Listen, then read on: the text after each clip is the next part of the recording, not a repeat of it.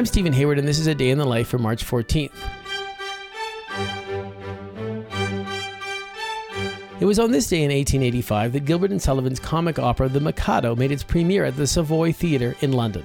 The story of the Mikado's genesis is the stuff of myth and legend, and it begins a year earlier, when ticket sales at the Gilbert and Sullivan opera that was then running prematurely began to fail. Unless a new opera was written, there would be no new Gilbert and Sullivan work ready when the previous one closed for the first time in 8 years. Though contractually obligated to provide a new work, Sullivan, who was worried about his own health and wanting to dedicate himself to more serious music, refused to work again with Gilbert, who had already started writing a new libretto in which people fall in love against their will after taking a magic lozenge.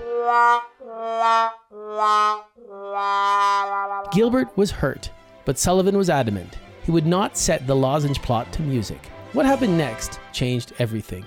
A day later, Gilbert was striding up and down in his library, fuming when a decorative Japanese sword clattered to the ground with what might be described as a short, sharp shock. Sit in solemn silence in a dull, dark dock, in a pestilential prison with a lifelong lock, awaiting the sensation of a short, sharp shock from a chippy jumper on a big black block. Gilbert picked it up. It suggested the broad idea, he said later. A moment later, he was at his writing desk, making notes in his plot book. And the rest, as they say, is history.